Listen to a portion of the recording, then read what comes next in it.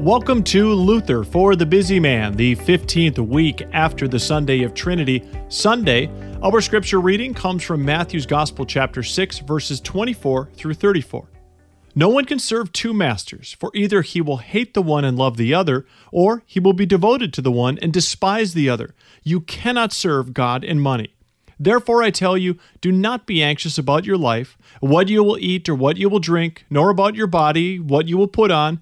Is not life more than food and the body more than clothing?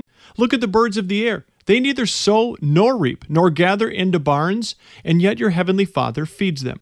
Are you not of more value than they? And which of you, by being anxious, can add a single hour to his span of life?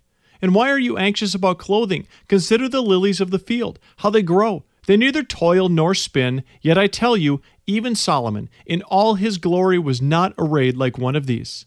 But if God so clothes the grass of the field, which today is alive and tomorrow is thrown into the oven, will he not much more clothe you, O you of little faith?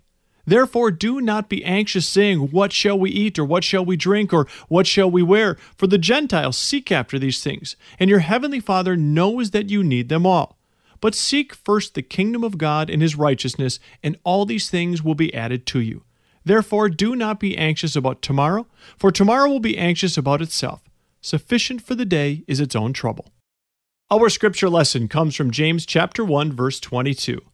Be doers of the word, and not hearers only, deceiving yourselves. In this gospel, we see how God separates the Christians from the heathen. The Lord does not offer this doctrine to the heathen because they do not accept it. This doctrine is given to Christians. He does not regard those as Christians who hear the word only to learn and recite it by heart, like many of the religious do with the Psalter. The devil also hears the word of God and the gospel in this way. In fact, he knows it better than we do. He could also preach it just as well as we do if he wanted to do so. But the gospel is a doctrine of such a kind that it always aims at becoming a living force in men's lives. It must result in action, strengthen men, and comfort them, make them courageous and bold. Therefore, those who hear the gospel only to obtain an external knowledge of it so that they may be able to discourse learnedly about the wisdom of God should not be numbered among true Christians. The only real Christians are those who actually put into practice what the gospel teaches. You will not find so many of these. We see many who are hearers of the word, but not so many who are doers.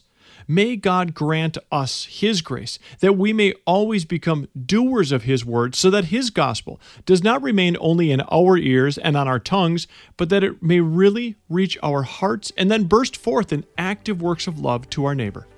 Let us pray. Lord God, Heavenly Father, we praise and thank you for the precious gift of your word and gospel, in which you reveal all that it is necessary for us to know and believe for our faith and life as Christians.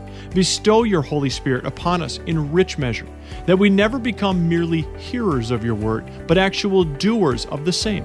For Christ our Savior's sake. Amen. Visit ambassadorpublications.org to purchase the print edition of the Luther for the Busy Man devotion and browse hundreds of resources for your family and congregation.